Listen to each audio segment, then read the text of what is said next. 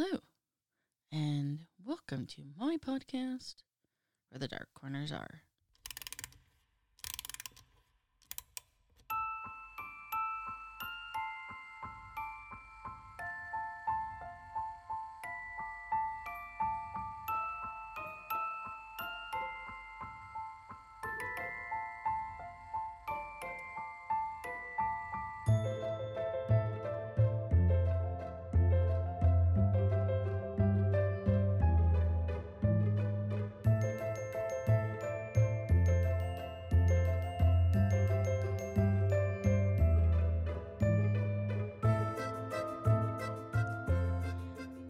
Hello.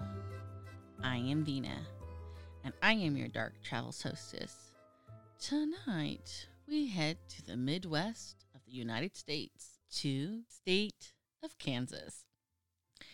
So, believe it or not, I've never been to Kansas. But it is one of our corn producing states, and when America was expanding into the West, it was kind of seen as part of the gateway towards the West. Now, the town that is considered to be one of Kansas's most haunted is Atchison, Kansas, and it is actually the birthplace of Amelia Earhart, one of the very first American aviators. And there's even a museum in her honor there. But this is a paranormal travel podcast, so we're just going to stick with the paranormal places. I mean, this place is truly a hotbed, and I think part of what contributes to the hotbed scenario is that Atchison is actually located right off the Missouri River. If you don't know where Kansas is, if you look at America, kind of in the middle, you have Texas and you have Oklahoma. And then above Oklahoma, you have Kansas. And then there's like Nebraska and South Dakota, North Dakota. So it's like literally in a line in the middle, in the heart of America. So again, Atchison is considered just like, and I mean, I literally had a lot of options to choose from when I was doing my research. So let's get right to it. Our first stop is the Santa Fe Depot. Built in 1880, this depot operated as a freight depot for the Atchison, Topeka, and Santa Fe Railroad. And of course, in its 142-year-old history, it's got a ghost literally hanging around. Well, it's hanging is a bit of a pun here. You see, it is believed that the depot is haunted by a ghost they call Hangman Bill. Old Billy was once a railroad worker back in the day, and apparently when he was alive, he was known for his habit of hanging from the freight that was being loaded on and off the cars. Well, unfortunately, this habit actually got him killed one day when the cable that was carrying one of the loads snapped, dropping both him and the cargo, but crushing him under the cargo. To date, staff have reported the sounds of hearing footsteps from above. The clincher is that this depot does not have a second floor. So basically, they're hearing something or running across above their heads.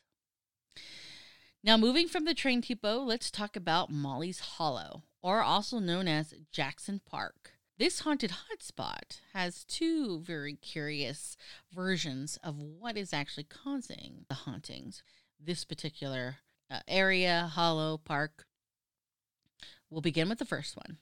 Back before the Civil War, when slavery was a thing in Kansas, a slave by the name of Molly apparently was doted on by her master, and it was very public, and it was very blatant, and unfortunately, it was a bit too much for the liking of the local women.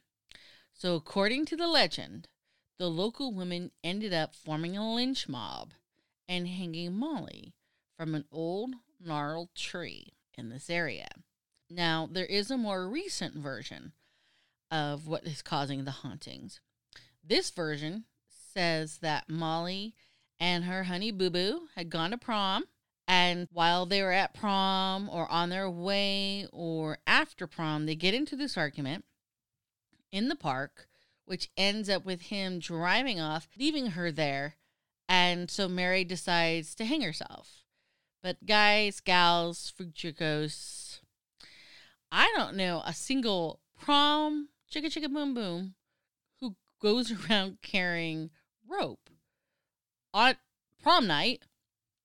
And so my instincts suggest that it was actually the first one. But here's the deal.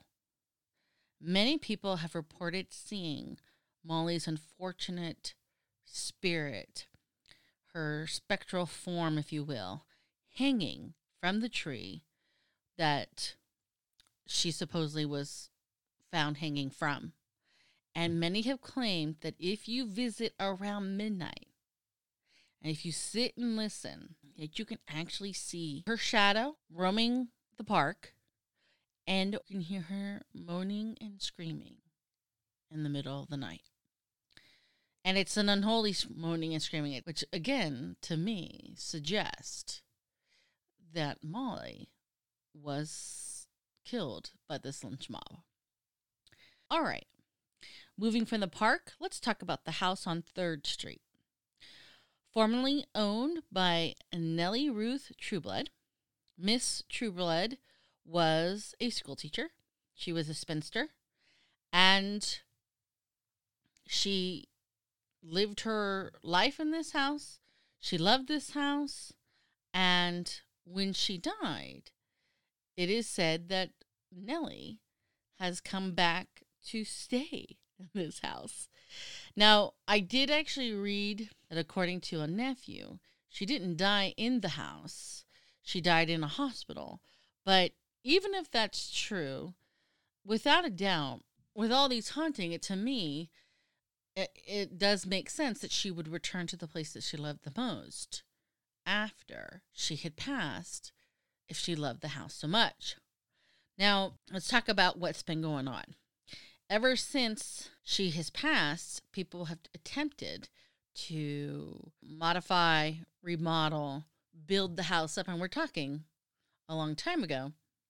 And it's been said that when people try to do these modifications, they get greeted by these large shining balls of light. And we're talking these balls have been reported to be anywhere from 18 inches to 24 inches, with just 2 feet big.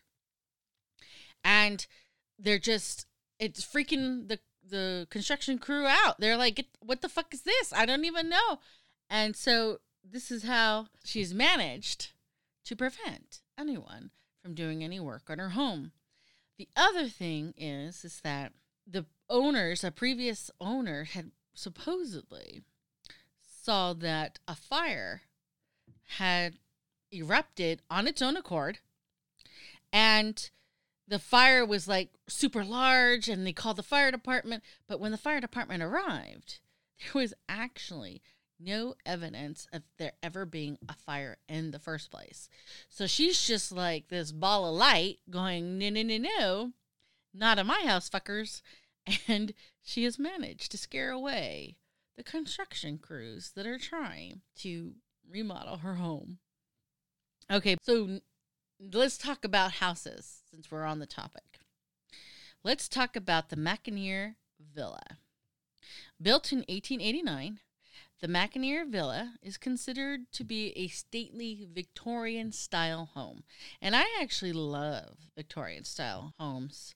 When I win the lottery, and that will happen, hopefully soon, I actually kind of like the San Francisco Victorian-style houses, personally. But anyhow, back to the story.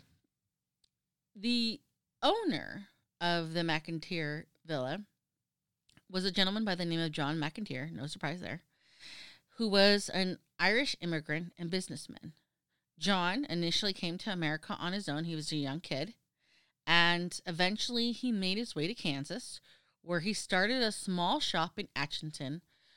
And this shop was to manufacture harnesses and saddles. Remember, I said Kansas was considered the gateway to the West, and the United States was expanding. So, and the fastest mode of transportation, of course, were horses. And because John was known to make quality work, his business took off. And so he invested in other businesses. One of the things we have to remember is, you might be an attorney your whole life, but prior, a lot of people tend to have very different jobs in the course of their lifetime. And it sounded like John, per my research, was no exception. So he did a variety of different businesses, and he accumulated a lot of wealth. And so he had this house built, this villa built. And over the course of the life of the house, it has been said that at least 9 people have died in the home. And as it would appear that some of the people have never left, even in the afterlife. Now, currently it is privately owned, but those who have gone to the home have had just this tremendous amount of experiences. So we're talking, visitors have said that they have felt the presence of an unseen entity, that they can hear conversations between separate spirits, that they see shadow people with glowing eyes, that they are hearing footsteps casually walking around at night, that people have seen figures in the window when nobody is home, that the lights are turning off on the tower, and the clincher is that the tower actually doesn't have electricity, that items have been tossed about, that there is a rocking chair that a woman, a former owner by the name of Goldie, died in, has been known to rock on its own accord, that there is the sounds of slamming doors throughout the night, again, slamming by themselves, footsteps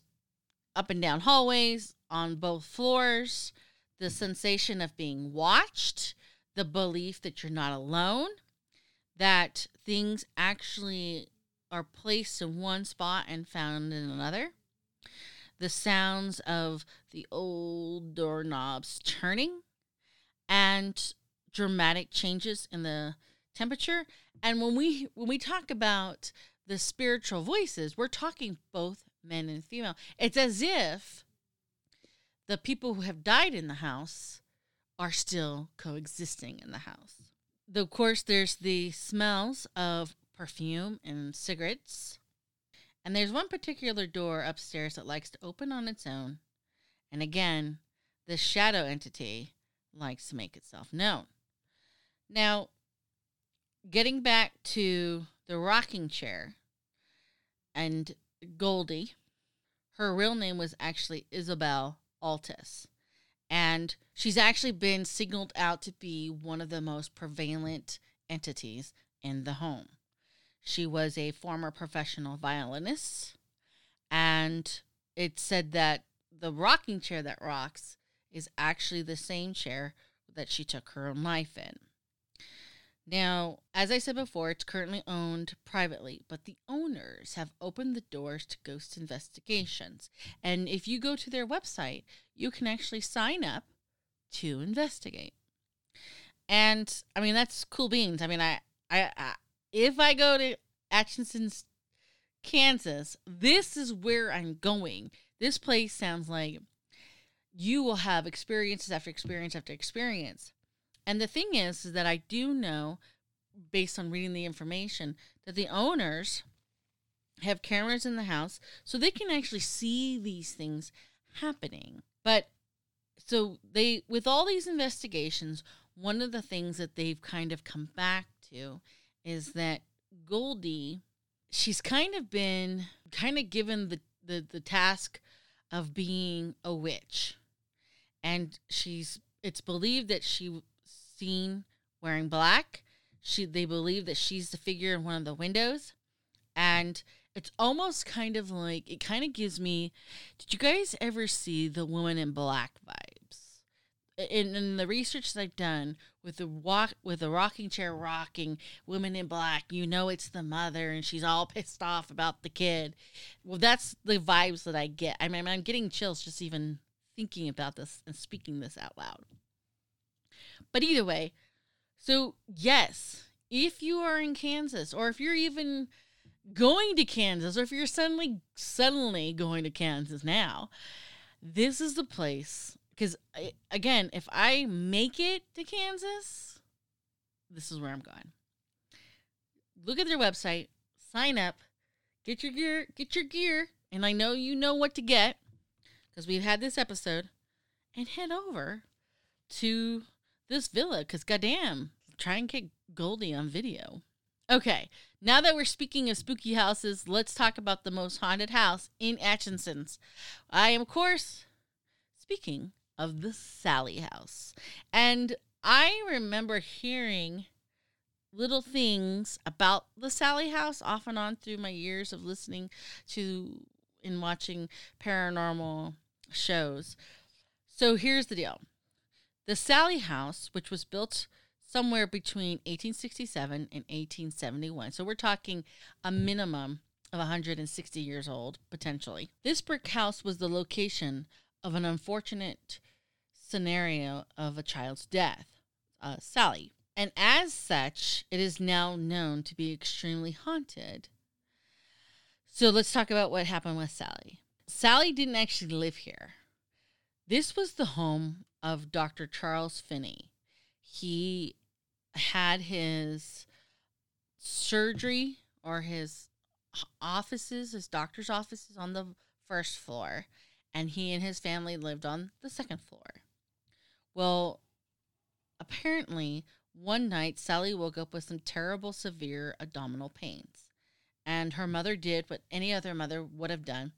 She rushes her daughter to the doctor. And you got to remember, we don't have hospitals as readily available in the 1870s and, whatnot. So she takes her to Dr. Finney, and he immediately diagnoses Sallie with a very severe and immediate case of appendicitis.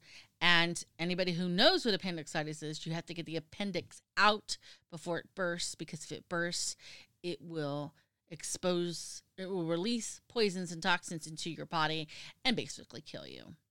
So he says, hey, I got to do surgery. And the second Sallie sees all of his surgical tools and knows that something bad is happening, she freaks out. And he's basically forced to physically hold her down to give her ether, to give her the opportunity to become unconscious so he could begin his surgery. However, he didn't allow for her to become fully unconscious, and he starts operating because he's in the panic mode. He thinks that the appendix is going to burst at any moment. And as it happens, because he didn't wait for her to fall completely unconscious, she wakes up during the initial incision, the first cutting, and begins fighting and wrestling. And she's just doing everything she can to prevent him from cutting her open and performing his surgery. Needless to say, she dies. And it is said that before she died, that she gave the doctor a look of such fear and fucking hatred that basically was like, whoa. So, even though she didn't live there, she did in fact die there. Now, the Finney family, will occupy the home for almost like 100 years. And in 1993, a new family ends up taking residency, and it's immediate that they become aware of Sallie. In fact, their daughter is like, I got a new best friend. Her name is Sallie. And they're like, okay, sure. But it's immediate. They start having some strange experiences, like the pictures are starting to turn upside down on the walls. Candles are melting in an odd, unusual manner. And And this couple that rented this house, Deborah and Tony Pickman, just, they're like, okay, I don't know what's going on, because it's like electrical appliances are turning on and off, and their kids' toys are getting scattered about the nursery when they know it's not their kid. And I mean, these are all just fun. But then shit gets dark. Things turn bad. And the ghostly activities become violent. And as it is, the person that these attacks, this violence starts to focus on is actually Tony. And we're talking, he's getting scratched, he's getting bruises on his arms, his back, his stomach, and he would say, I would know that this was going to happen because there would be a temperature change. So in addition to Tony, in addition to the little child saying, I got a new best friend, a new BFF, they also started having small, spontaneous fires throughout the house. In fact, these paranormal events became so prevalent and so often that they actually started inviting crew members, investigating crew members, like from paranormal TV shows inside the house. And sure as shit, one of the crew members that was filming an episode there ended up having a red welt appear on his stomach, and the thing actually began to fucking bleed. Okay? And even he said that he felt a severe drop in the temperature before this happened. Now, trying to figure out what the fuck to do, they invite a psychic to the house. And the psychic tells them, look, there are actually two entities in this house. There is Sally, she's doing the fun stuff. But then there's this bitch who's about 30. She is malicious. She does not have good intentions. And she kind of focused on Tony because she was like, this is my guy.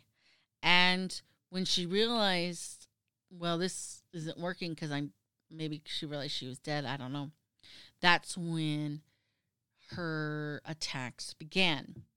Now, this goes on for quite a while, but it isn't until she shoves him to the point where he almost goes over the stair railing that Deborah and Tony are like, we're done.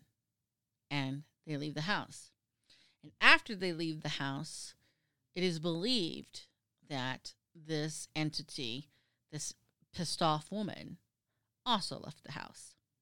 Now, like I said before, the activity in the house was so well known, and paranormal shows were coming, and ghost hunters were coming to do investigations. And in November of 2004, Legends of America actually came and visited the Sally house. And they do this 60-hour, so what is that? 2.5 days of investigation. And they catch audio of a little girl singing and playing. They catch audio of what they believe to be as a boy, of a man, and at least one or two women. They catch the sounds of coins hitting the hardwood floor or bouncing off other items.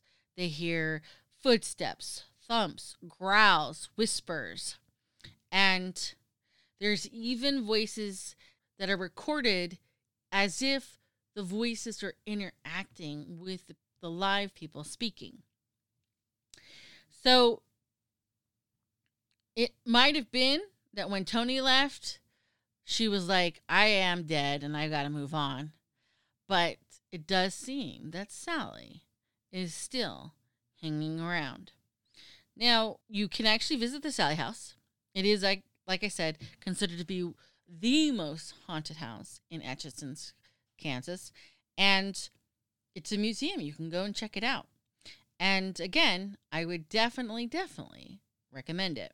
And again, I honestly think part of the fact that it's next to a body of water is feeding these paranormal activities. I think water is a source of an energy source that helps funnel this. And I do think it's real. Now, I want to talk briefly about Round Mountain Cemetery. This is actually not in Atchinson's. It's in Cummings, which is about 12 miles, 10 minutes away, drive-wise.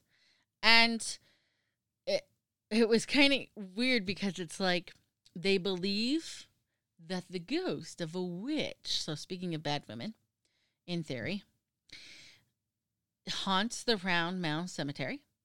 And they say that even though it's on top of a hill, which is the perfect spot for crosswinds, the wind never blows there.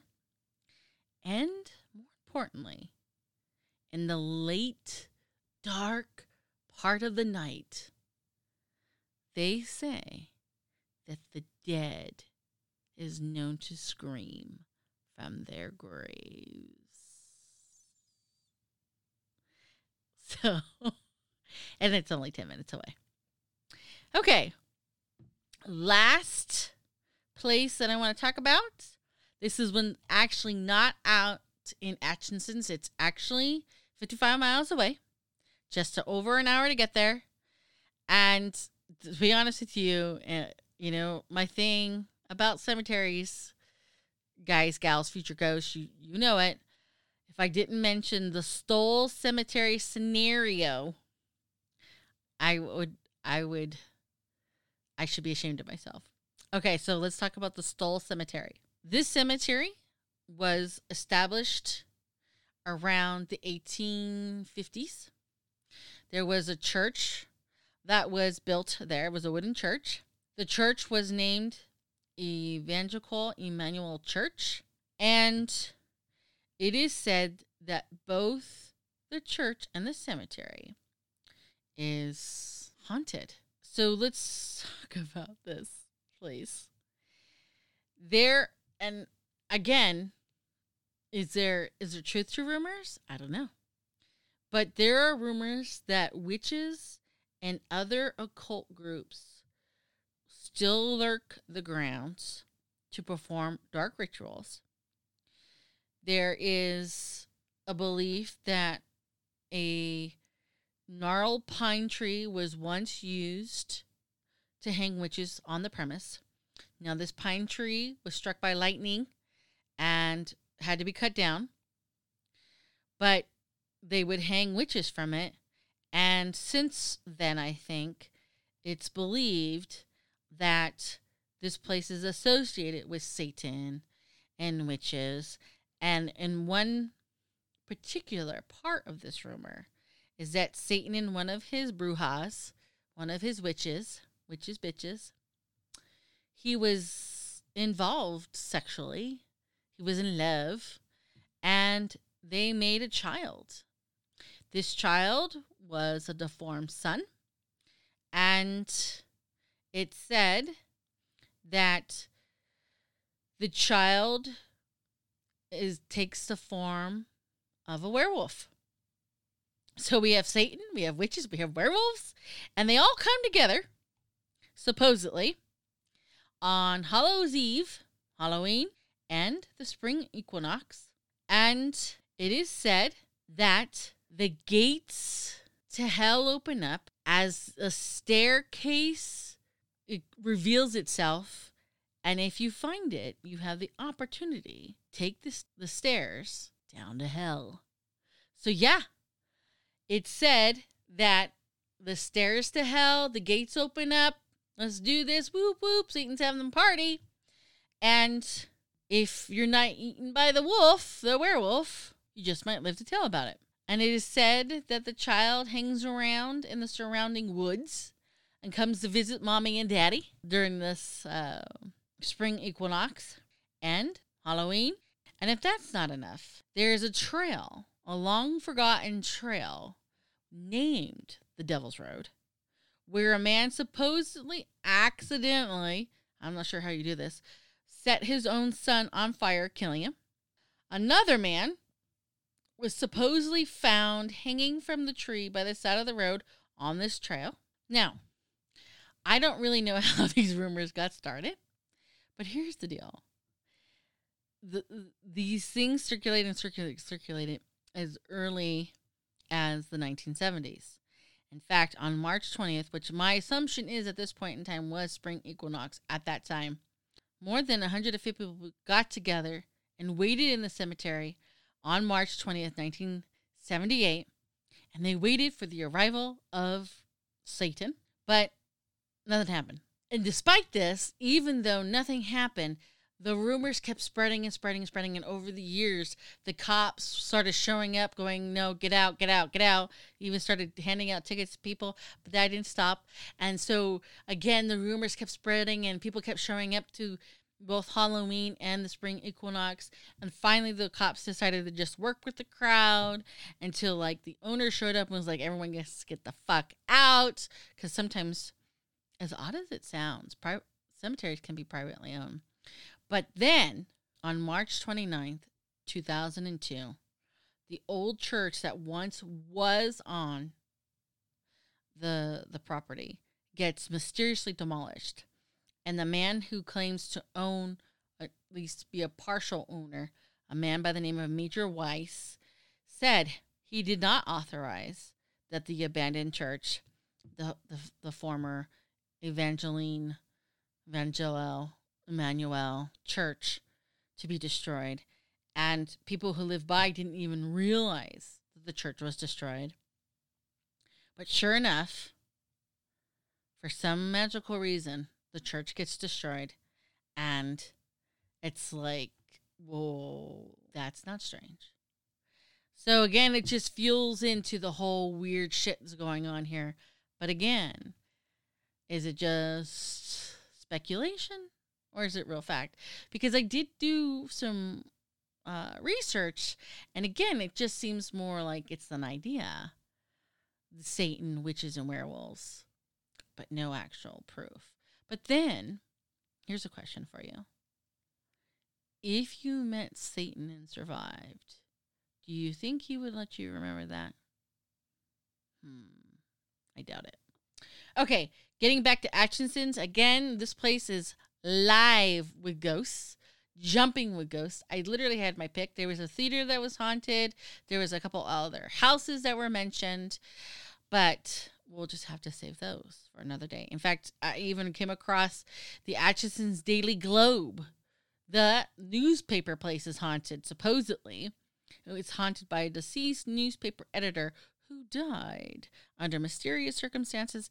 And now people hear the back door, even though it may be locked, likes to open and close on its own accord. So Atchison is hopping everywhere with ghosts, just hanging around. All right, that is what I have for you tonight on The Business. Facebook. I have a Facebook page, and if you are curious or interested and would like to join, send me a request. But in the meantime, if you have a place that you would someday like to join, if you would like to someday just to not investigate, but research and promote, or a haunted house that you'd like us to delve into, send me a request at wherethedarkcorners.are at gmail.com. Sorry, totally spaced that. But in the meantime, please remember, only the few can find the beauty in the darkness, which is why we hope to meet you where the dark corners are.